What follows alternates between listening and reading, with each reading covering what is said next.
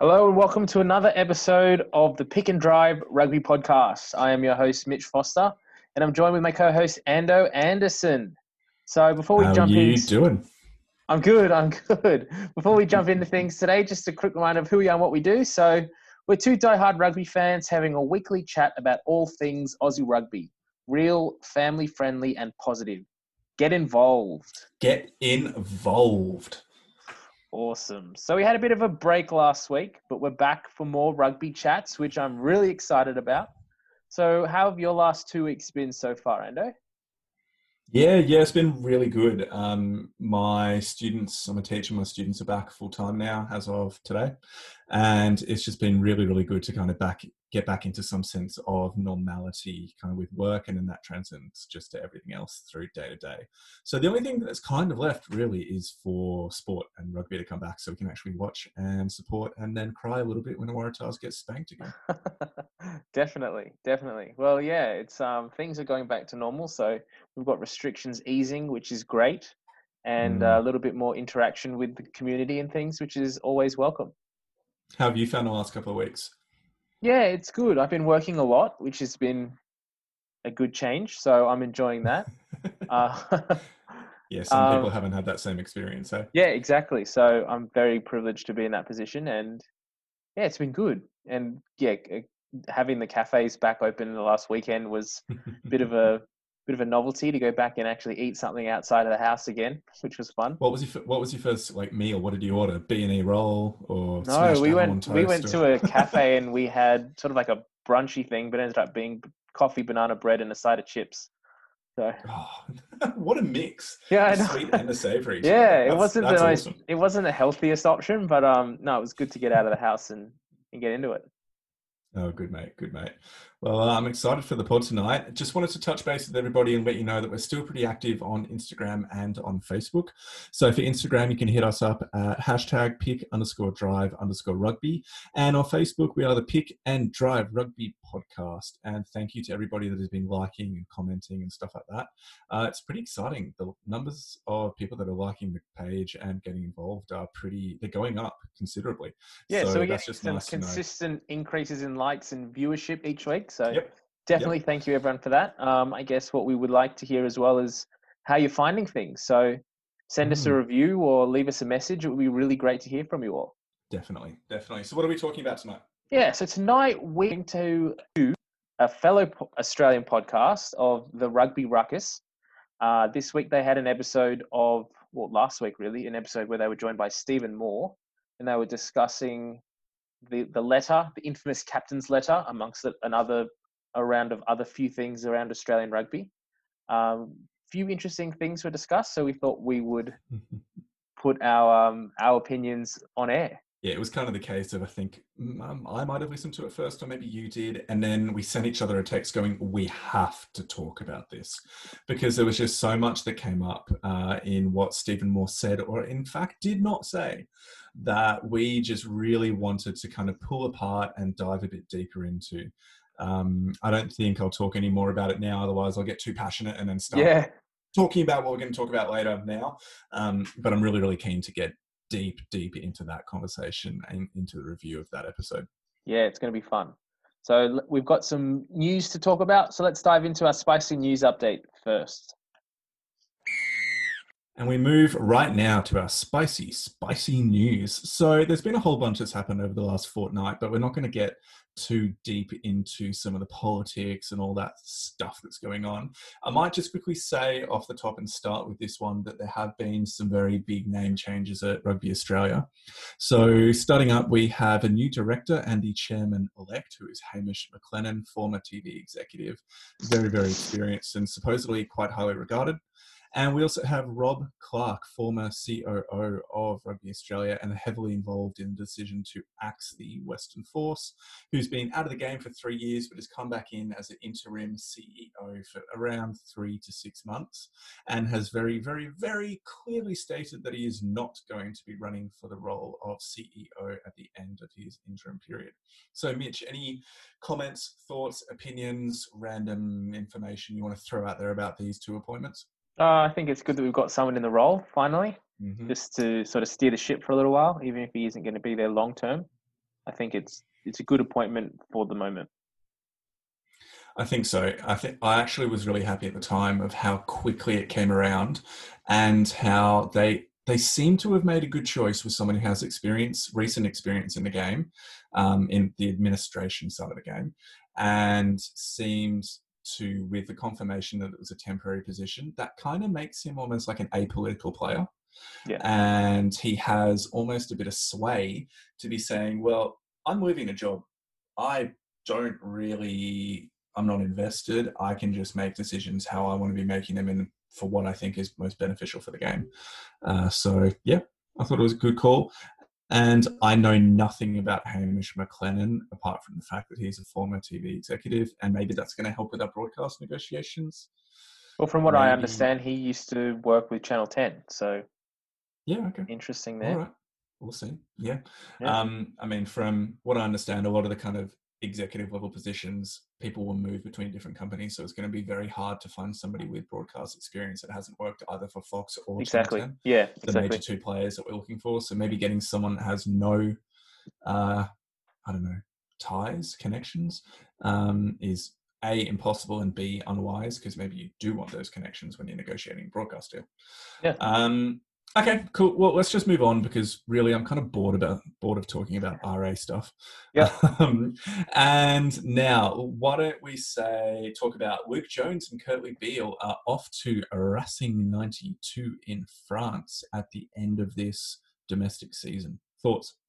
This was something that we talked about a few weeks ago as potentially on the cards. So it has since come out and been officially confirmed by Racing. So, it is what it is. I think Kurtley Beale's probably towards the end of his career. I don't think we'll see him play for the Wallabies again. It's probably a smart decision on his part to sort of go overseas and finish his sort of season in the European competition to try and get a little bit more money. Yep. Yeah, and it makes a lot of sense. I think he had been on the outer with the Wallabies selectors when they put up that players of national interest squad. We didn't actually see the full squad list, but we at the very least knew that, and there was conversation around the fact that Beale was not on that list, and that was as a result of his inconsistent form for the Waratahs. So it's not at all surprising, and best of luck to him. I mean, he's been a wonderful player for the Waratahs and the Wallabies over a very, very long period of time. Apart from one stint in the UK, he's played all of his rugby in Australia. Yeah. And yeah, credit to him. Go make that money, mate. Have fun. You've been a wonderful player, apart from the occasional stuff ups, but that's so okay. He's been one of the most entertaining players to watch, and he and Foley have combined to have my favourite try of all time at the 2015 World Cup. So that's right. It's good In that England game. Good. Yeah. Oh, yeah, interesting. That seriously is my favourite try. But anyway. Interesting choice for Luke Jones to be going overseas as well.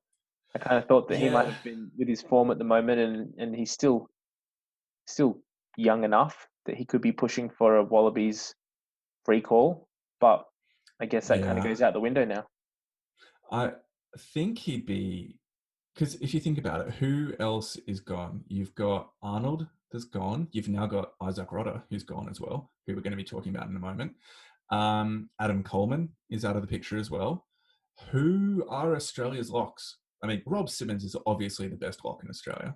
But outside of Rob Simmons, captain. outside of Rob Simmons, who is very, very experienced and is still a good player at the things that he does really well, who, like Matt Phillip? Yeah, I'd be looking at Matt Phillip. Blake Enever, maybe, from the Brumbies. He's a big mountain of a human being. Yeah, he's a big boy.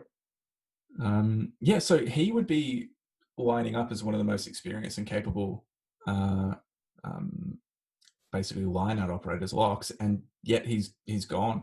So that's really, in my mind, kind of just put the nail in the coffin of his Wallabies aspirations moving forward. That's right. Because you just think that the Wallabies, the Super Rugby and then the Wallabies coaches are probably going to be aiming for just choosing a couple of maybe the less experienced younger guys and just making them almost like project or development players over time. Yeah. And so they're not going to... Somebody like Adam Coleman might come back in from overseas and because of his experience have the opportunity to just jump straight into the Wallabies. But someone with Luke Jones with the limited experience he's had at Wallabies level, despite the skill and potential that he has, he's, in my mind, he's gone. He's out of the Wallabies with this decision.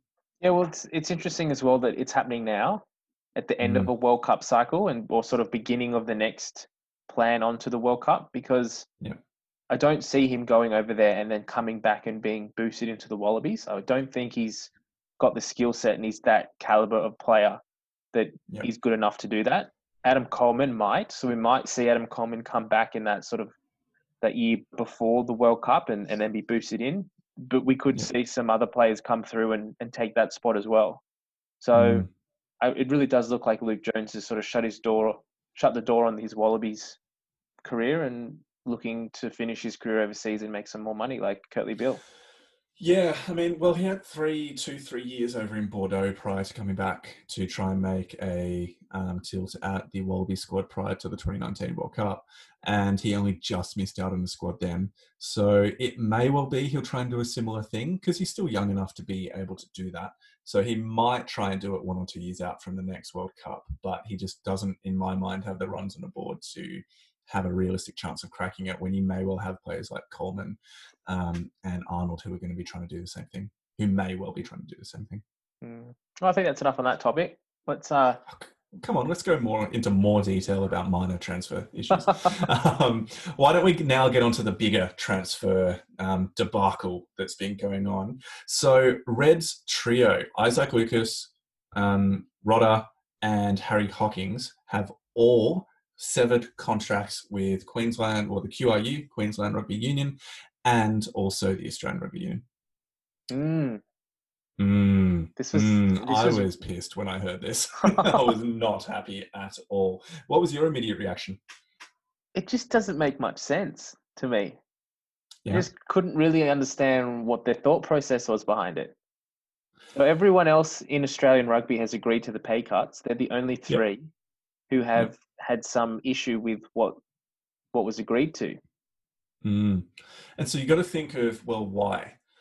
Well, obviously they're being forced, if they had remained in Australian rugby, to have a 60% pay cut for a set period of time until hopefully the financial situation changes. Yes. But so similar things have happened in other European competitions, like the Premiership, the English competition, and the top 14, the French as well.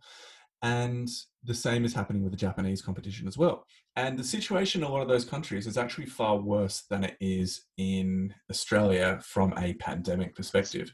So even though Australian rugby and New Zealand rugby is actually coming back up, well, New Zealand rugby is coming back up in the next 3 weeks. Yep. And Australian rugby shouldn't be too far behind. Mm-hmm. There's no real clear understanding of when the European and the Japanese competitions are going to start up, A, and then B, whether or not they're going to be taking a huge financial hit as a result of the closure. There's already speculation that the English Premiership salary cap is going to be getting renegotiated down about 30 to 35%. And there's talk that things like the marquee player system is going to be getting reduced as well, or eliminated entirely, which means that all the money that the clubs could spend outside their salary cap to keep their top name players, if they want to keep those top players, A, those players will then need to take a salary cut, but then B, everybody else in the squad will have to take a cut as well to be able to afford to pay for those salary, those marquee players. Now, why does that matter here? Because it means that in competitions like the Premiership, there is basically going to be no money to be paying for overseas recruits. It's going to be going to academy players that are coming through their system. It's going to be going to cheaper championship players that they might purchase and bring up into the Premiership. They're not going to be paying top money for, like, Isaac Rodder is not going to be getting anywhere near 600,000 over in England. He might get it in France. He might get it in Japan, but there's no guarantee. There's no guarantee at all because a lot of those comps have already got their main players chosen. And like Peter Steph du Toit in South Africa has also kind of broken his contract and is looking to move overseas. Who are you going to choose, Steph du Toit or Rodder? Yeah. Like, I just don't see this as a smart decision now for any of them from like even a job security point of view.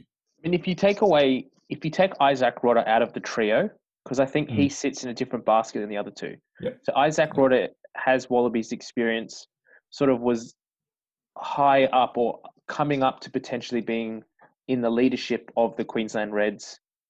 And then you've got the two other younger blokes who are still very much developing. Like they've only sort of just come out of the junior pathways in there, Yep. played a little bit of representative football, and were pushing for that Wallaby selection going forward. It doesn't. I can't understand why they would choose to do this. They've essentially shut their door on Australian rugby now. There's a lot of speculation going around that their manager, because all three of them are have the same agent as each other, Yep. Anthony Piccone, and it's the same manager that Sana Karevi has actually. And his departure at the end of the 2018 season, 2019 season to Japan was pretty acrimonious as well, and was not a well-managed split, and was actually quite ugly. And a lot of the details never came out about it, but the rumor mill says that it was a lot worse than what was made public. And I just find it fascinating. It's the same guy who's agitating for change and is basically trying to get his Queensland players to split and go and get the big money over in Japan. And doing it in a way that seems to be burning bridges when it happens. Mm-hmm. Yeah. So from what I've read on various sources, it looks like Isaac Rodder has had a falling out with Brad Thorn. Yeah, and about there the was some kind captaincy. of, I don't know if it's exactly around the captaincy or just around how he was performing, because another point that we said earlier this year as well is that Rodder has played very little amount of games this year, whether through injury or there was just something that wasn't going on, that wasn't Yeah, he was clicking. coming back from an ankle surgery at the start of the season. Yeah, so he was injured and then he sort of came back into the team, and he definitely wasn't going back to the form that he had previously. So there's talks that he was looking to get out of his Queensland contract, but then move into another Super Rugby team, potentially the Waratahs. But now, the way that this has happened, no other Super Rugby team would pick him up, considering that he's just the way he's gone about it. Yeah, and I mean, I've also read articles that have been speaking to how the three of them were really taken back by the vociferous negative commentary about their decisions, and they didn't realize it would be such a loud and angry response to their decision. But whether or not this is true is fair or not, the way that it looks is that three Australian players, only three out of the 180 plus professional players have chosen, no, we're not going to be taking this pay cut. And we're jumping ship from Australian rugby and we're going to go try and make our money overseas, and we're not going to be in this together with you all. And it looks like a really selfish move, particularly for Hockings and Lucas. Hockings was basically a starting player for the Reds. He was playing most weeks and was doing really, really well, considering his youth. And Isaac Lucas had been playing really well, but then got ousted from 10 when James O'Connor got moved there, and then was 15 for a bit until Jock Campbell started playing really, really well and took over his position. So for him, it looks, and I'm not saying this is the situation, but perception matters. And it looks as though he's like, well, I'm not in the starting squad anymore. I'm having a 60% pay cut. I'm out. I'm done. That's right. Yeah. Did you see what Lockie McCaffrey was saying in an interview about this? Yeah, so he was saying that a lot of the negative criticism that's come towards these players because of this whole contract negotiation is unfair, and that there is plenty of people in just normal business and normal industry that have been in the same situation, essentially, where they've been offered a reduced salary and have gone somewhere else to get paid more because they feel like they're worth it. And that they're not getting vilified for doing that and not getting called traitors and that kind of thing. And the fact that these guys are rugby players and in sort of the public domain, that they're getting sort of rung through, and everyone's having a comment on it. Yeah, and I think part of it, like you / McCaffrey said, is that part of it is because it's a very public move, and it's been done in a very, I think it just could have been handled better. from a relationships point of view, both within Queensland Rugby, but then the way that it was communicated to the broader public. But then also, I was reading an article today on The Raw that was basically saying that because rugby is such a team-based game, you need to be working together for your teammates to be able to have any chance of success. The perception is that they have broken ranks with their teammates and left them out to dry. And that is a lot of it, in my mind, the main kind of thing that's influencing people's responses is that it just looks like they've dogged their teammates, which is what is interesting is that's what comes out in the media and from the fans' perspective. But a number of players have come out and said that they do still support them as individuals, and that hasn't affected their friendship and that kind of thing. Yeah. So interesting. Yeah. But the other question that I have around this whole situation is, why would you do it in this way? If you're not happy in your contract, and they had 3 years left on their contract. I think Isaac Rodda was coming to the end of his, but the other two had signed contract extensions not too long ago. Now, what their motivation is, we don't really know, whether it is the fact that they're getting less money and they do think that they can get more money overseas. Or if they're not happy in the Reds, they're not happy. I don't know what the situation is, but the other thing is, I don't think they're big enough players, like good enough players, to go overseas and come back and then reignite the Wallabies dream. Maybe Rodda because of his experience already. Oh, but he's getting on in age. He's pushing 30. I'm looking at now. Let's prove you wrong, or prove you right, as it may be. No, he's 23, mate. 23? The baby. That shows how much I know of how old he is. But I still don't think that he's starting Wallabies potential yet. He's been there in the past, and he's been there on injury replacement, but I don't think he's playing well enough. At the moment as well, we said this earlier in the year, he's not playing well enough now to be pushing for a starting Wallabies spot later this year or even next year. So the fact that he's acted in this way, I don't think that he would go overseas and play somewhere else and then come back 2 or 3 years and be the amazing fixer that is second row. I mean, that everyone touts Will Skelton to be. Exactly. Like, you've got Will Skelton, you've got Adam Coleman. If both of those players came back for the next World Cup, they would be picked as well. Or Rory Arnold, they'd be picked straight away above Isaac Rodda. Yep.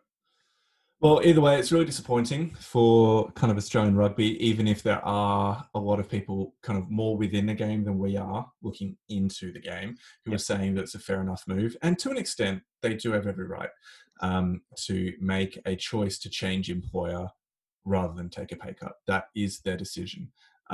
It's just because there's so much of a sense of loyalty that is put into the sporting domain that I think it takes on this added dimension of emotion, which a normal corporate change of employment wouldn't have. But why don't we move on? There was a really interesting... you jump on. Just on that, just finally. The other thing too is, I think they've gone about this the wrong way, in that they've done it the wrong sort of way around. They're now out of a contract, but they haven't got somewhere else to go yet. So now they're just free agents. So if they had come out and said, we're not playing with Queensland anymore, we're not playing with Australia, we're going to go and sign with Panasonic in Japan, fine. Fair enough. That makes sense. You're getting that money. But now the fact that they've done this, and it sort of does show their lack of loyalty, take away the whole COVID situation and the pay cut. Everyone around the world is now in that situation. Who was going to sign them? Who was or who is? Who is? Like, they don't have a team they've signed with. They're just free agents now, which I would think personally would make that process of signing a new contract a lot harder. And there's been no information at all. Like, there's been no talk about who they're possibly signing for. It's not even like earlier. We knew that the move with Kurtley Beale overseas was quite likely, because there were reports from French newspapers saying that it was likely to happen. But with these three, there is nothing. It's radio silence. I honestly don't think just that they've broken contract. I honestly don't think they've got anything lined up. I think they've just finished their contracts or terminated their contracts with the Reds and with the Wallabies and Australian rugby. Yeah. And now they're just floating around waiting for some other club somewhere to offer them something. Does that also mean now that they can't play club football? They can't play club rugby in Brisbane? No, they should be able to. I mean, just because you don't have a contract with RA doesn't mean you can't play club rugby. Yeah, because Clay maybe Cooper was playing. Yeah. Anyway, yeah, that's enough of that. Anyway, enough on that one. Let's move now to Michael Cheika, our favourite topic. So Michael Cheika has come out and said that he believes he should have quit as Wallabies coach prior to the World Cup. Now, a lot of people would go, yes, you should have. But reading this article, what was his reason, Mitch, for saying that? To be honest, I actually haven't read this article. I'll say it then. Okay. So his main reason was that the Wallabies or Rugby Australia didn't trust him anymore. And he particularly pointed to the bringing in of Scott Johnson as director of rugby and a 3-man selection panel.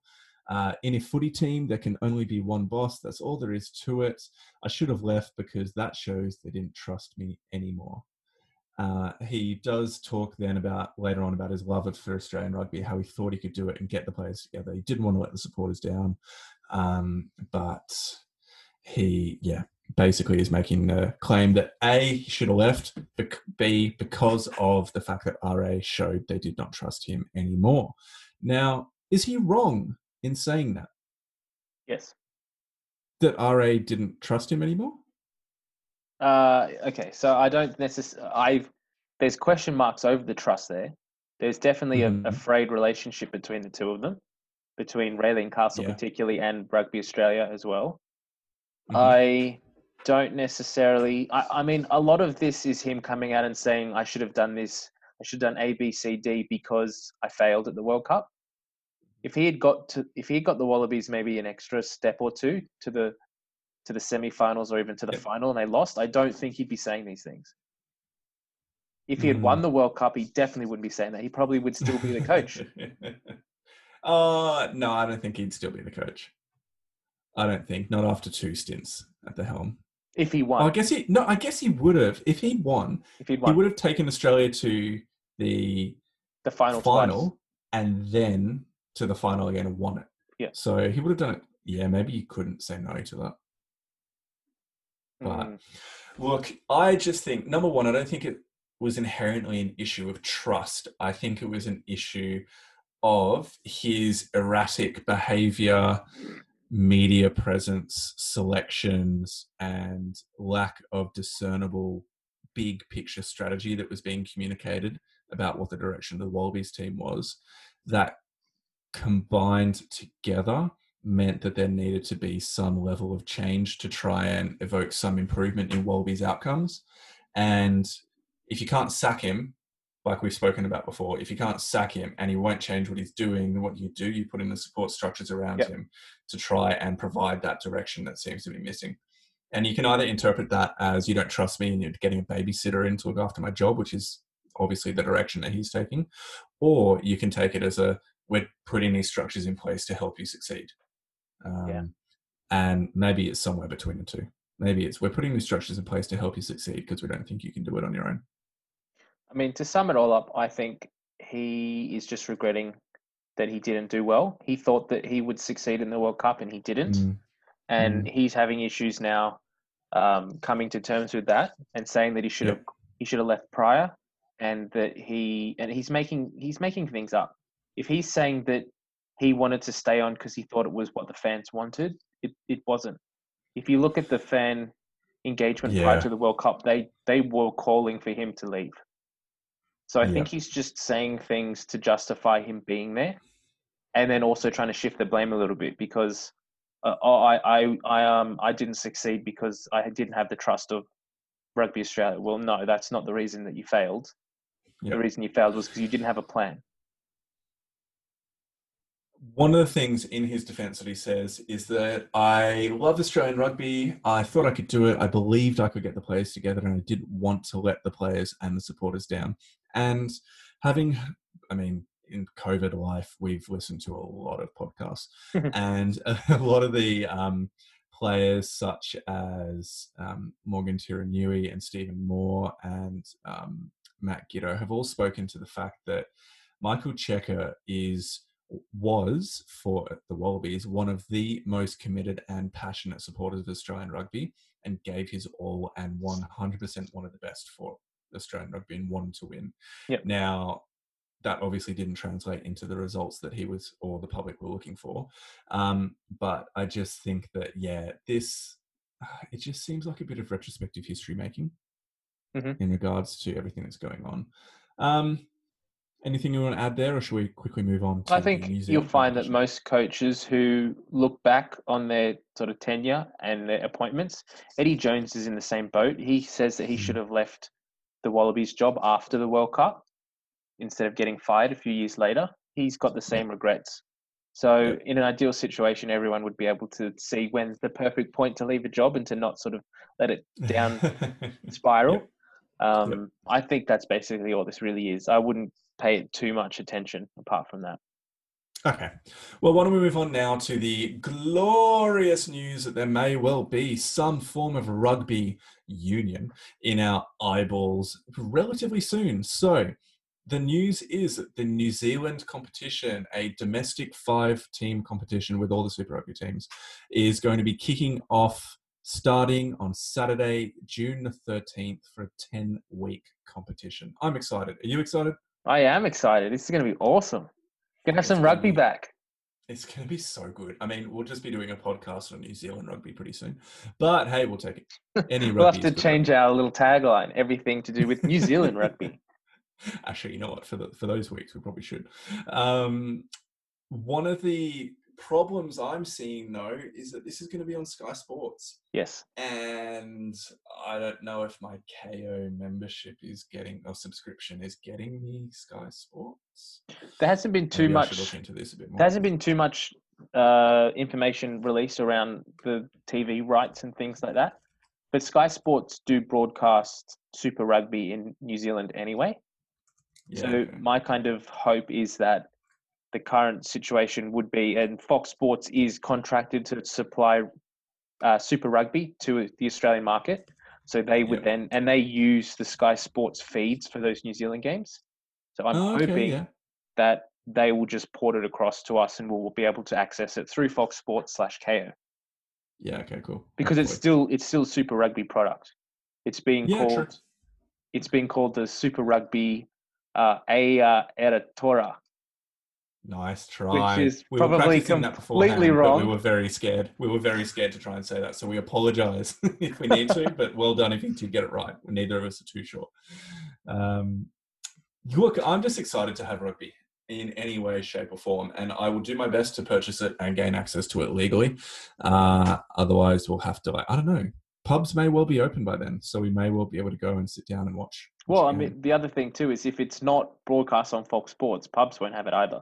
Oh, yeah, of course. So we'll see what happens. But, okay. It's going to be pretty simple. It's a 10-week competition, home and away, with the 5 Super Rugby sides. Interestingly, though, there's not going to be a final series, and there's not going to be a winner. Yeah, okay. So it's just... So they'll probably track the wins and losses, but there's not going to be a winner at the end of it. So the Crusaders won't get any cup this year. That's probably the only reason why they're not getting it this year. But, okay, this is leading us to our final point. Now, we don't have this written down, and it's something I meant to talk about 3 weeks ago, and I totally forgot, and I haven't briefed you on this. So this is going to be good. But... Well, we do have 2 points then.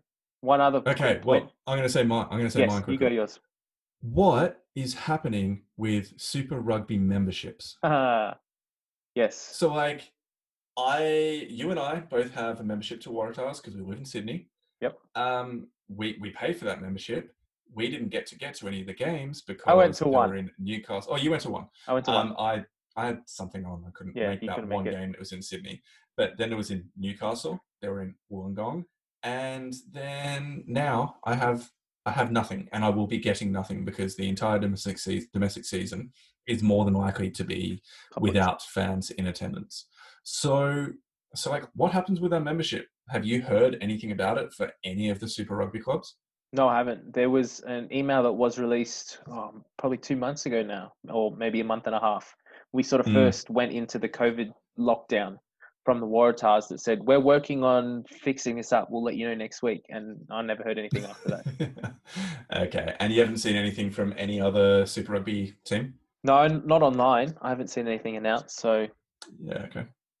So maybe we'll just have to directly contact them. Ladies and gentlemen, watch this space, listen to this space, and we'll get back to you about what the plan is for the Waratahs membership. You'll hear it here first, because the Waratahs sure as heck are not advertising what is going on. No, they're not. Anyway, what was your point? Last point, Shoot Shield will be back. At the moment, we're looking at it's a 13-team competition now. So we've added in, I think last time we spoke about this, they were eyeing off 2 potential spots between Penrith and Newcastle. They have decided to bring both of those teams in, which is awesome. So Penrith and Newcastle will now be competing in a competition. 13 teams. They're looking to kick it off on the 25th of July. With a 16-week competition. So I guess Exciting. Okay, cool. Similar to the New Zealand comp in that home and away fixtures. Mm-hmm. So maybe we'll need to get out to some Shoot Shield rugby instead of just focusing on Super and get into the local. That'll be really fun. If we can. Though. Oh, yeah, of course. Far out.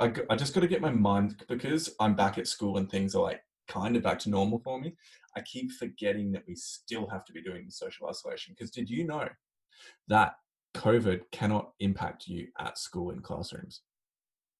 What? I'm joking, by the way. I'm joking, because like, you know how it's all social isolation outside of the classroom, you always have to be. But as soon as you can have 30 kids in a room at one time and it's so okay. But as soon as you step outside the classroom, you need to be 1.5 meters apart. Yeah. So basically my thought is, why don't we just get Shoot Shield to play on school grounds? Because COVID can't enter past the school gates. That's a great idea. That therefore means that nobody can get infected or get sick at school. Why don't we just play Super Rugby in schools? Exactly. I think a whole bunch of the larger kind of GPS or CAS schools will have pretty decent grounds. So their facilities would be awesome. Yeah, facilities would be great. Just go to theirs. So look, you heard it here first. Exactly. COVID doesn't get past the gates of schools, and Super Rugby should be played out of schools for the foreseeable future to enable fans to be in attendance. It's a great idea. I love it. Great idea. You solved 2 things then. Rugby and with that bombshell, should we now jump on into the main kind of segment for tonight, being the interview? Yep, let's do it.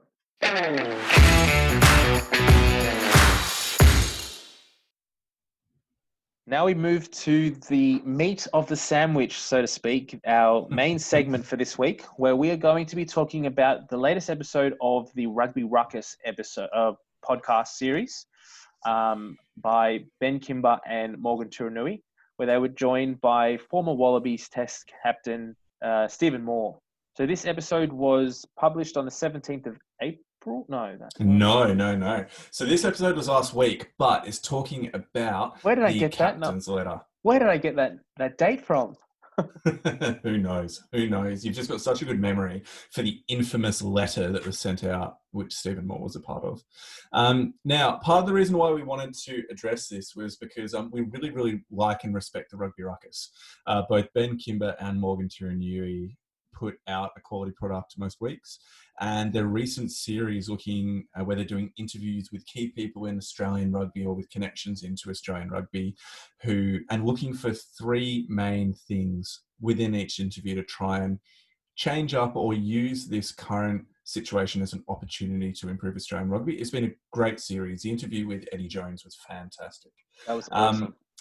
But they did an interview last week with Stephen Moore that, upon Mitch and I both listening to this independently, we texted each other saying, we have to dive into this. We have to talk about this on the pod. So before we jump into the reasons why we wanted to talk about this more, why don't I provide a little bit of context for this captain's letter that is going to be the main focus of the discussion about Steve Smith. Stephen Moore. Now, one other thing before we jump, we wanted to also say that we are a positive rugby podcast. So this is not a personal attack on anyone in any way. This is just a general chat around what our beliefs are in regards to what was said in this conversation and in this episode. Yeah, correct. And the ideas around constructive communication to improve things in Australian rugby and how we think that wasn't what happened here. So basically, On the 17th of April, right before That's the where the date came from. that's where it came from. Right before the resignation of Raylene Castle, 11 previous or ex-captains of the Wallabies got together and signed an open letter that was provided both to Rugby Australia and to the Australian. And in that letter, they said things, basically they wanted change within Australian rugby. And I've got the information up here, so I'll quickly just get that up for us. Yeah, so they highlighted a few areas of improvement that they think need, or areas of the game that they think need improvement. Yes, and for some reason that link has just disappeared. But basically, I'll get up in a moment for us. But the main essential thread was that they wanted change within the leadership of Rugby Australia. And they wanted to see, they basically were just stating things like there was massive disaffection within the rugby supporter base. And none of this is inherently incorrect. So let me just read some of the quotes. In recent times, the Australian game has lost its way. It's a defeat inflicted not by COVID-19 or an on-field foe, but rather by poor administration and leadership over a number of years. Our rural, junior, and sub-district and community clubs have been let down. We firmly believe transformation is needed. With all of this in mind, we ask the current administration to heed our call and stand aside to allow the game to be transformed so we emerge from this pandemic with a renewed sense of unity and purpose. Okay. Lovely. Okay. Lovely. You need some kind of like bells or like Disney music in that. Delivered on a bed of roses or something like that. It's so fluffy. Yeah, okay, cool. So that's some of the context, right? There was this letter that was on the one hand given to Rugby Australia, but on the other hand was an open letter that was leaked to the Australian, and they had the entire thing in full. Okay, the Australian obviously being the News Corp media company. Yep. So you have this whole thing behind it, and especially when you consider that two of the signatories were Phil Kearns and Nick Farr-Jones, who were key agitators in that early to mid-April period, with all of the negative articles coming out about Raylene Castle and Rugby Australia. The two of them were right in the middle of that. Okay. Then Phil Kearns is being touted as the replacement CEO for Raylene Castle. Then this letter gets thrown out there, and those two are signatories on it. All right. So that's some of the background for where this letter comes into play now, and this interview with Stephen Moore, where a large part of it was a discussion around the letter and also some of his hopes and thoughts for what the future of Australian rugby could be. So now that I've given that context, Mitch, how do you want to start this? Where do you want to go with this? All right, so I think we'll just get our general view of what we thought was discussed in the episode. So just our general opinions, and then we'll dive into some of the points that were discussed and what we think specifically around those points. Yeah, okay, cool. Go for it. Okay, so first of all, I thought it was a very interesting episode. It was a very interesting interview. Morgan and Ben did quite well in trying to draw out a lot of information from Stephen Moore, but unfortunately it was very general. There wasn't a whole lot of specific examples or solutions to the problems, which was one of the biggest criticisms of the initial letter as well. So when they came out, it was like, we need to do this, we need to do that, we need to do that. There was no how we're going to do that, just we need to do that.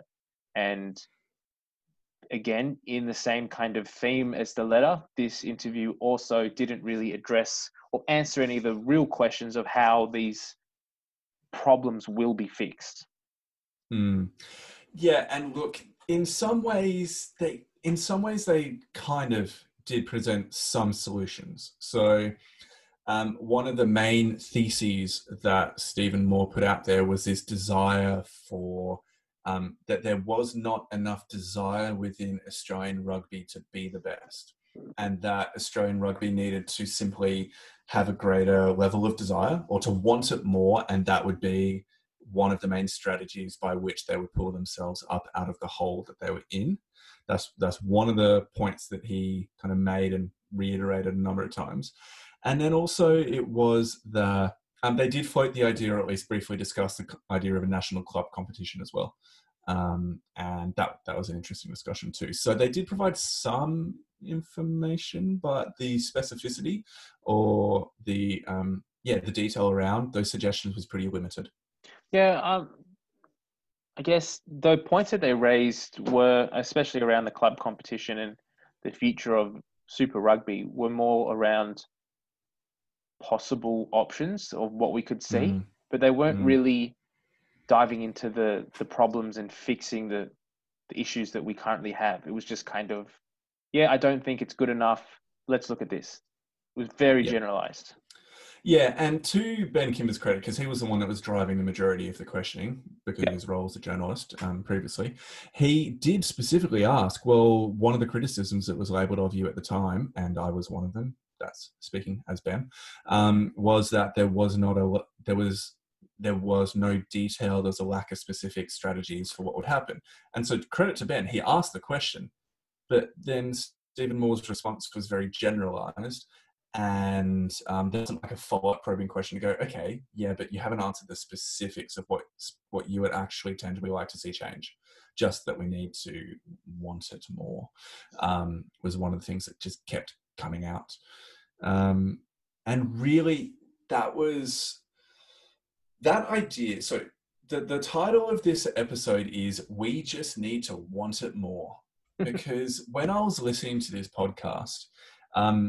And I need to say that Stephen Moore was one of my favourite Wallabies captains. I really respect him as a player. And from the interview, just as a person, he seems like a good person who does want the best for Australian rugby. I do not deny that. And I think if I was to meet him, he'd be a great person to meet. And we'd be able to converse real well. I just think I'm not sure if naive is the right word, because that would be almost disrespectful. But the fact, the belief that the main issue in Australian rugby is that we need to want to be the best and we need to desire it more is, in my mind, overly simplistic and doesn't get to the bigger issues at play. And the problem is, if Stephen Moore, in a way, is a spokesman or the person that is providing this deeper opportunity to unpack and unravel what the captain's letter was all about, and he's saying that, well, our main belief is that Australian rugby just needs to want to be better than we currently are. If that's what they're wanting, that to me is destructively naive in what they did. Because, I mean, look, I'm just going to keep ranting. Cut in if you want me to stop ranting. But, okay, let's keep on going with this. So, one of the main criticisms that you and I both had at the time that this came out was the timing of the captain's letter. So I've spoken about the context of everything that was going on at the time. You've got this pandemic that's hitting. You've got the broadcast negotiations that's been shattered by this pandemic. Rugby had massive already stopped at that point. Rugby correct. Ceased to a halt. Yep, and there's been this avalanche of negative publicity that's coming on board. And then this captain's letter comes out. Okay? And then a couple of days later, Raelene Castle resigns. And supposedly, according to Paul McLean, there was no direct connection between the two. I find that a little bit hard to believe. Yeah. But we'll take Paul McLean at his word there. But regardless, this letter comes out in that context. And Benny Kimber asks, well, did you consider the timing of the letter and whether or not it was the right time for such a thing to come into like the public eye? And Stephen Moore's response was, no, that wasn't really something that we considered. To which I say, holy crap, how can you not consider that? That is ignorantly destructive for you to not consider the impact that this has. So if you're wanting to be heard as a Wallabies captain, you think that because you're a Wallabies captain, or 11 of you are Wallabies captains, you deserve to be heard. Surely you recognise that what you're saying has an impact. And if what you're saying is like let's burn down RA, start again, surely that's not a helpful thing unless you think that... I just don't understand the possibility that you can't have considered the impact of the timing of this letter. Okay. Now, over. I've got two things to say in regards to this. So, first of all, I don't think Stephen Moore, personally, was the person that was pushing this letter. So I would say that there was maybe 2 or 3, 4... maybe 5 of the 11 captains who had the agenda, who got the support of the various captains and got them to put their sort of weight behind it and sign the document. Mm-hmm. Now, I don't know if when Stephen Moore signed it, or if he knew when it was going to be published. So they could have approached Stephen Moore 2 months ago and said, or earlier this year, and said, this is what we're putting forward. We want you to sign this. And he's gone, yeah, no, it's great. I agree. So he signed it, he's backed it. And then it's come out in that situation. And so his response to that is that I don't think we realized when we were releasing it and what the effects it was going to have. Yeah, okay, so maybe the timing of his signature. Yeah. He personally didn't think that, but whoever was sort of behind it did. Because I do think the release of the letter was instrumental in Raelene Castle's downfall, and there was an agenda that was played there. I don't think all 11 Wallabies captains were necessarily pushing to get her to resign like that, but there was definitely some people that were. So I would say Stephen Moore supports what was happening, but didn't sort of know exactly how it was going to be released and when it was going to be released. So that's one thought that I've got. The other point too is that he did say later on in the podcast that it sort of ties back into we need to want it more, in that at the performance at the World Cup should have been a massive indication that Australian rugby was going in the wrong direction and something needed to be done. Nothing really was done. We appointed a new coach and it was kind of like a Band-Aid put over all of the issues.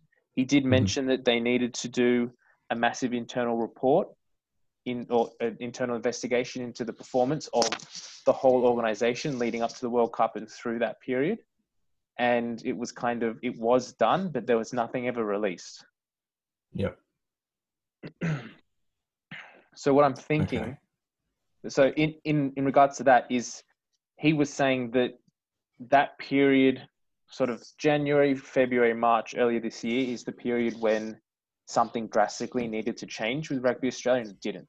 So they've therefore pushed this through because they've realized that it wasn't happening and it wasn't going to happen. And that's why they've released this letter. Yeah. And that they didn't necessarily put it forward to do with the COVID and the downfall of Raelene Castle and all of those things. One of the things, so that's a really good point, particularly the fact that maybe the signatures could have been gathered from some of the captains earlier and that perhaps the ones who were leading the discussion or leading that group were the ones that determined the timeline, and maybe that wasn't Stephen Moore. So if you were to put names to it, are you thinking Phil Kearns, are you thinking Nick Farr-Jones as two of the key ones? I definitely would say that. I don't know who else. Maybe George Gregan. He's quite aligned with Fox Sports. Yeah, okay. Although I do really respect George Gregan. I don't want to tarnish him in any way. It's hard, isn't it? It's because we're commenting about these things and we probably respect them a lot as people, but at the same time, yeah. You know what? I think that's a mature enough position, hopefully, that people can take in some of this discourse, is that you can respect the person but not agree with the action. Exactly. And that's basically what we're saying here, is we disagree with the way things have been done, but we may still have some respect for that person that we're talking about. Now, speaking particularly to that idea that you're kind of touching on here about this group that are trying to instigate change and may well have used the letter to be a part of that. There was a absolutely fantastic article by Jeff Parks on The Raw on the 10th of May. So it's 2 weeks ago now. It's kind of old news, but if you're wanting to get a detailed analysis of some of this politicking that's been going on and how this captain's letter and also the actions of Peter Wiggs, who was for a very brief member for a very brief moment director on the RA board. If you're wanting to get an analysis of that entire situation, then go and read it. It's on theraw.com.au and it's by Jeff Parks from the 10th of May. And it's absolutely fantastic at providing a detailed analysis of all this, which actually helps explain some of what you've just suggested in response to my ranting there. So thank you. So was I on the right track or not? Yeah, you're on the right track. And look, he doesn't necessarily say that the letter was 100% a a tool to be used, but he goes into detail about the actions of Peter Wiggs as basically being kind of like a mover and shaker to try and get his mate, who was it, Matt Carroll, Yeah. installed as CEO, and that was at the behest of key players like Kearns and Nick Farr-Jones, and goes into all the detail there. So it's really, really good analysis, and tying all these what look like to be seemingly disconnected threads together into a cohesive narrative. He does quite well with it. Okay, back to the discussion point. What else did you want to talk about from that interview? Okay, so some of the points that Stephen Moore sort of spoke about or discussed for his vision of rugby going forward, he thinks that we should revert back to a 3-team Super Rugby format. Well, a 3-team representation in Australia. Yeah, Eddie Jones was saying that as well, wasn't he? Yes. So their views are, or their opinions are, that we don't have the talent to spread across 5 teams. And the money as well. 4 teams, and the money. Yep. Yep. And that we are, and Stephen Moore said this, that we are paying players to be professional rugby players who probably aren't at the standard that professional rugby players should be. Yeah, or at least weren't in previous years.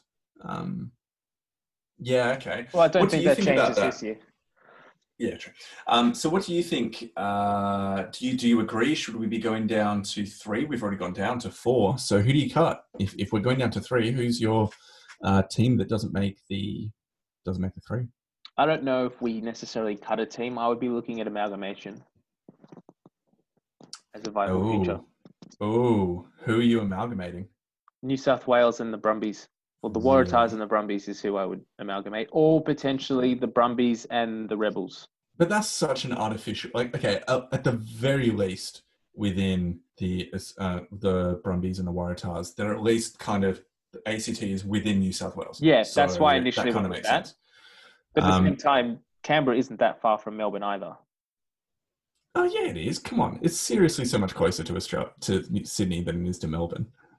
Yeah, it's like 4 hours. It is closer, but if you're looking at aligning it with another team that could use the support. Yeah, okay. I don't know. Yeah, okay. Look, I just think any decision I'd almost think it'd be better just to cut a team and just like rip that Band-Aid off than try and do a messy bringing together of like in-laws that don't like each other. So do you agree that we are at a 3-team capacity in this country? I just look around at some of the players across the different, and I'm definitely not going to name names, but I just look around at some of the players and I'm not sure if they're that good, especially compared to products that you watch overseas or the New Zealand Conference, or you just look at some of the players and you think, yeah, look, you're better than I'll ever be and never would have been, even if I was younger. But I'm just not sure if you're ever really going to be pushing for Wallabies contention. Yeah. And so I guess if the question is Super Rugby, is the purpose of Super Rugby to be creating a strong Wallabies team? And if it is, then it makes sense in my mind to go down to 3 Super Rugby teams. Look, in the Australian market, it needs to be. It does need to be. So you have below that, because we're talking about top end here. Yeah, what do you then have for the rest of the rugby supporter base, the majority of the rugby supporter base, which is not assigned to just those 3 remaining teams? Personally, I would love... so outside of that, so that was one of the points actually that I wanted to say. So before we get into the next step down, I've got 2 main kind of conflicting points about a 3-tier competition. So first of all, as you just said, the Wallabies need to be successful for rugby to thrive in this country. So we need to be pushing for the top 3 in the world. We need to be winning. We need to be winning tournaments. We need to be winning test matches. We can't keep having the lackluster performances that we're having over the years, the last few years, for the interest to come back into the sport. Now, we probably do 3 teams is probably the best way to do that, because we'll have those players playing, more of those players playing together more often. So on the one side, I can see, yes, that would work. But on the other side, I don't think by removing rugby from and Ben Kimber said this in this episode as well, removing the rugby product from designated rugby locations or where it's already established is going to be good for the game.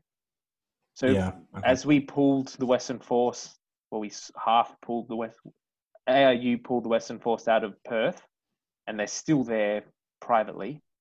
If there was no rugby representation there at all, I just struggle to see how the Wallabies will be all of an Australian representing team.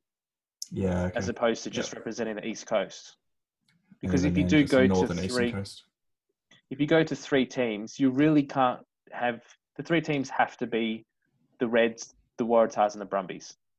Yeah, because they're they're the oldest, most established, most consistent, generally most consistent. That's right. So on the one hand, yes, the Wallabies will probably be more successful, which will bring interest back in. But at the same time, well, we've only got 3 teams, and that's another point too. With 3 teams, we get lost in the market. So if you've got, the Waratahs already struggle to have representation in New South Wales when they're up against the NRL, who are based. So they've got like 6 or 7 teams based in Sydney alone. Even more, yeah. Yeah, however many it is. And then you go down to Melbourne, where you've got the Rebels down there, 1 team, and you've got the AFL that's predominantly based there as well. They get lost. Yeah. So what do you do then? I mean, part of what they discussed in the pod was having the idea of a national club competition. Yeah. And so the national club competition would sit below Super Rugby, but then all the clubs would be aligned and feeding into those Super Rugby teams. So there's that clear and consistent pathway up between them. That seems tenable. Seems like a possible structure, but yeah, look, it's a really hard conversation to keep on going with, because I think a bunch of it's going to come down to money, and whatever money actually comes out from whatever broadcast deal can be scrambled and salvaged from remains of what's left of Rugby Australia's marketing department. So if we look at a national club competition as an option, and we say that that's where we're going to go forward. One of the biggest criticisms that came when this was initially announced last year or earlier at the beginning of this year was that the current sort of clubs in Sydney and Brisbane and Canberra as well, they're not professional. They're not even semi-professional. So if we bring in a national club competition that's going to push that up to a sort of professional level, in that it's going to have that, it's essentially going to have to replace Super Rugby, the bulk of Super Rugby in Australia in some form. The clubs aren't going to be able to support it. The clubs themselves, because they won't have the funding to be able to pay for it. Yeah, so the clubs themselves won't be able to pay to travel. You can't have Sydney clubs traveling to Perth or to Victoria or to Queensland. They won't be able to do it. Another point was that players who play club rugby are there to play on Saturday, to have fun with their mates, and then like train on Thursdays and Tuesdays, but they're not there to spend their whole weekend traveling. Yeah. They work Monday to Friday. They train Tuesday, Thursday. They don't have the time or the capacity to be professional rugby players. Yep. So that's where I think the buy-in from the clubs themselves may mean that it won't work. Okay. Well, look, I think rather than going deep diving into competition structures, why don't we continue with the interview? Because I think you've highlighted some really good points, which may be issues with that idea that was discussed in the pod. Were there any other things that kind of jumped out from you about the discussion that was had? One other thing that was mentioned briefly was that the NRL is due to start up again this weekend. And the AFL is due to start up, I think, next week or the weekend after. And we still have no news on rugby, which again, rugby, we're behind the 8 ball. We should be, if we're not bringing back a domestic Super Rugby competition, we should be pushing for just to resume club tournaments like the Shute Shield and have our Wallabies and Waratahs players playing back in club rugby. Yeah. To see Michael Hooper back in Manly colours and Curtly Beale running around for Randwick. Was he Randwick? I think so. Because I know he came through the schools competition, but I didn't know what club he was assigned to or played with. Look, I think it's just, again, another situation where all of the internal politicking is taken away from the ability of RA to actually be proactive and be leading the charge on the return to sport, or the resumption of sport. Mm-hmm. And it's just really disappointing because I think it was actually Morgan Tiranui who was saying about a month ago that Rugby Australia should be the one to be able to do this. You just get everybody down to the AIS in Canberra, get all the teams down there, make sure everybody's clear and test them, and then basically put it on lockdown, but then just play the entire competition out of Canberra for the next 4, 5, 6 weeks. Yeah. And just do it like that, because we only have 4 teams, 5 if you include Western Force. And so the number of people involved is so much less than any other sporting competition in Australia, and yet we are behind the 8 ball on that one. From what I understand, this Rugby Australia has put their proposal forward to the Australian government, and they're waiting on getting it cleared before they can return or get it approved and start the process. You know what that means? We just don't have the money or the clout in the right places to be getting it fast tracked, like obviously the AFL and the NRL have. I mean, if we look at this whole situation and we take away the COVID scenario, the fact that, I mean, we can't take away the pause of the game and all that kind of thing, but we look at the fact that the game stopped and it's relied solely on the organisation of Rugby Australia to get it back up and running, and they haven't been able to do it. You can see why these captains have come out with a letter to say we need an overhaul. Yeah. You guys can't organise anything. Really what it feels like at the moment. It's just and I guess like headless chickens walking around aimlessly. I just wonder if the reason why they're headless is, I don't know if we stretch this metaphor too far or something, but I just wonder if the reason why there's been so much inaction and issue is because of the amount of time that's been had. Like, there's a certain point at which negative or doomsaying about a certain situation makes it happen. And we've spoken about this in the past. I think I was talking to Ben Kimber on social media about this anyway. The idea of at what point continuing to say that Raelene Castle is going to be fired leads to her getting fired or resigning. At what point does talking about the death of Australian rugby lead to the death of Australian rugby? And so I just wonder if there were more people within the Australian rugby landscape and the journalism of Australian rugby that were willing to at least be hopeful for the future, rather than continuing to death ride the whole situation, whether it would actually come out a different way, and whether there would have been this capacity to respond and do things without having to constantly be fighting these negative articles that were coming out. And that actually leads me to, I was racking my brain to try and think of a point that I'd forgotten I wanted to bring up about the podcast or the interview. One of the questions that wasn't asked that I really wish was why make it an open letter in the first place? And if it wasn't the first one, then say that it's not the first one, so you have some form of legitimacy.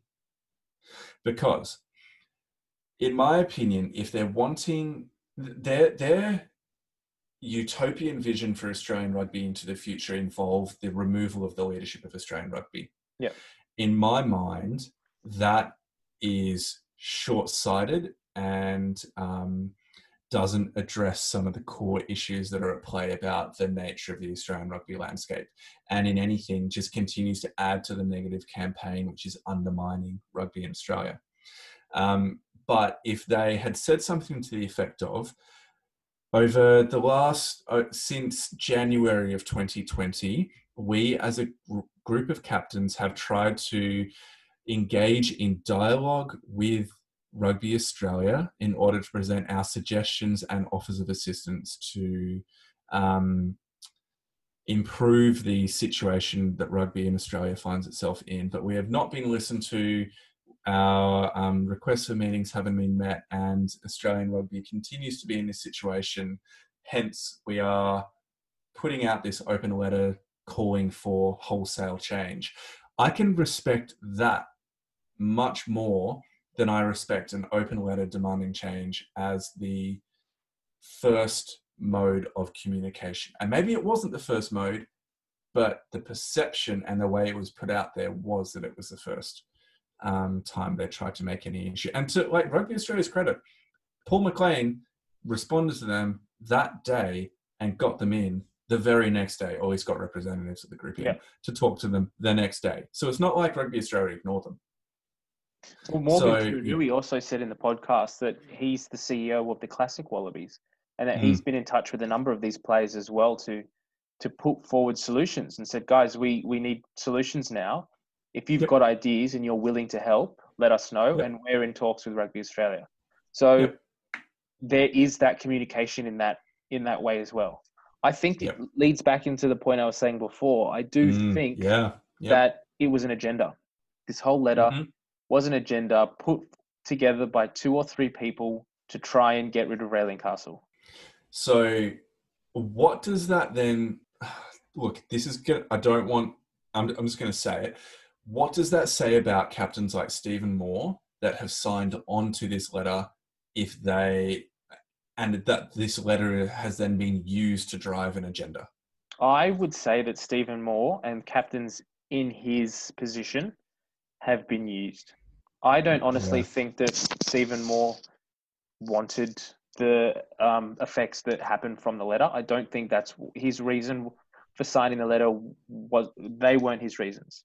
I think he had legitimate reasons to see improvement in Rugby Australia, and he has said that he doesn't have specific solutions, which is one of the points we've been saying a lot. He doesn't have specific solutions, but he does want to see change.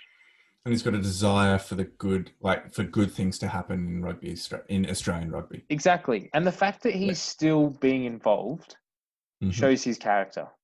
So he's still being involved. He's he's coming on podcasts and having these conversations. He's going out to meet local fans in rural communities with the Classic Wallabies. He's putting his hand up to do the things that need to be done to spread the love of the game around the country. So honestly, I think captains like Stephen Moore have their head and their heart in the right place. And there's potentially 2 or 3 people on that list that aren't. And I don't know who they were. Can I just direct everybody back to that article I was talking about? We might put the link in the show notes because it provides some really, really good information around what we're talking about here. Look, I personally don't have any more points I wanted to touch on. Otherwise, I'm just going to keep ranting, and I think we've covered my main talking points that came up. Were there any final points that you wanted to bring up about this interview? I don't think so. I guess, what would you like to see? If you were in their situation, or you personally now, what would you like to see happen with Rugby Australia moving forward? Number one, they need to get a return to play timeline set up for the resumption of competition with specific dates in mind with that. And I think they're for professional. Oh, just for professional COVID. Because they have actually announced that. But with dates associated with it? They don't have specific dates, but they do have a timeline. Yeah. Basically, I just want to know when I'm going to be able to watch Super Rugby again. That's my first point. So I think just to provide clarity around that one. That's out of their hands at the moment. We're waiting on the government to approve that. But they have announced everything from that point down. So we've got Shoot Shields, we've got the plan for community rugby to go back. So we're looking at the end of July at the moment. Yep. So they have done what they can do in that regard. Okay. So I think in a broader sense, what I'd be hoping for from Rugby Australia, if we're just thinking broader or bigger picture, is to have a very clear overall vision of what the aim for rugby in Australia is. And I think that needs to be realistic. To claim that we're going to be the number one supporter base in Australia, largest viewing numbers, largest competition, is not realistic. We're a niche sport, and so we need to recognize that. But to have a vision that encompasses that, and then to communicate that regularly to the media, to the viewing public, and saying, these are the actions that we're taking. This is what our competition structure is going to be like. This is how we're going to be revamping or creating a national club competition, if they're going to do that, to be revamping Super Rugby. And every single decision needs to be aligned back into that overall vision that they put out there for where Australian rugby is going. And if that means conducting an internal review about the nature and the structures and the organisation of both Rugby Australia, but then how the state organisations or the state unions connect in and link into the supporting role of Rugby Australia, I think that is really, really important. So basically, what is your overall vision? And then every piece of media needs to be feeding back into that overall vision, and every decision needs to be justified by that vision. And then trying to, it's a magical word, alignment, but basically trying to do a review that is looking into the ways in which Australian rugby can become more unified, break down some of the state barriers, particularly between New South Wales and Queensland, and look at ways in which we can all be pulling together for the good of Australian rugby in general. And I don't just mean at the top. I don't just mean Super Rugby and the Wallabies, but actually trying to have a healthier game overall. And I think that people are just going to have to eat a whole bunch of humble pie and put aside their own little fiefdoms in the kind of different club or state competitions and just say, no, okay, what's actually best for Australian rugby at this point in time? And they'll need some pretty inspired leadership to do that, but I'm not sure if it's going to be able to happen. I think we need to get rid of the board. I think we just need to get rid of everyone up there. Like, everybody has just changed in like 2 months. It's in Paul McLean, when Paul McLean steps down in a couple of months' time from his interim role, there will have been, I can't remember the specific stat, but I'll try and find it for next week if we talk about this again. The turnover in the board for the last 12 months, nearly everybody is new in the last 12 months of being on a board. I think what we need to do is get rid of the board completely. So, sack everyone. And then I'll hear you out. All right. Hear me out. Yeah. Get rid of the board completely. So sack everyone. And then we have I guess, a public appointment system where they can be... We need to have some form of system where it's not an internal process. Yep. There needs to be someone overseeing the appointments that doesn't have their own agendas in mind. Because that's where the problem has been up until this point, is that people are trying to put their friends on who know will support them in their bid to be chairman and this and that, and is in bed with New South Wales or Queensland. Or we need to get people in the board positions who actually represent the states, who represent the shareholders, and who represent the game. Whether they be ex-captains, they be players, they be... Like, we need to have a member of RUPA on the board. We need to have a member of each state on the board.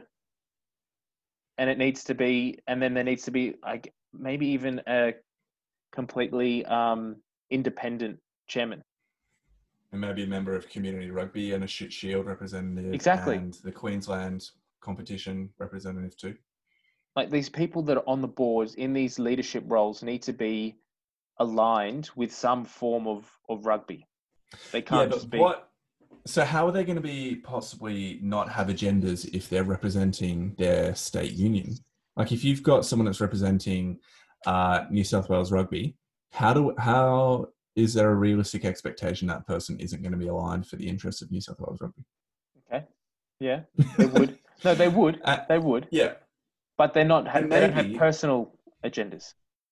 Okay, yeah, okay. So there's a difference. There's an agenda for the constituency, if we use that word, of who they're representing, but not necessarily for personal power, gain. Which I guess gets into the idea of, in the interview with Eddie Jones was talking about the idea of having the right people in the right positions. And actually, Australian rugby may not need a massive overhaul, but just the right people driving the ship in order to have a very positive impact upon the situation. So maybe that's kind of what you're talking about there, trying to find people, and this is very amorphous. I don't know how you necessarily do it, but just trying to find people that don't have that Peter Wiggs, I'm trying to get my mate to the top Exactly. position. Yeah.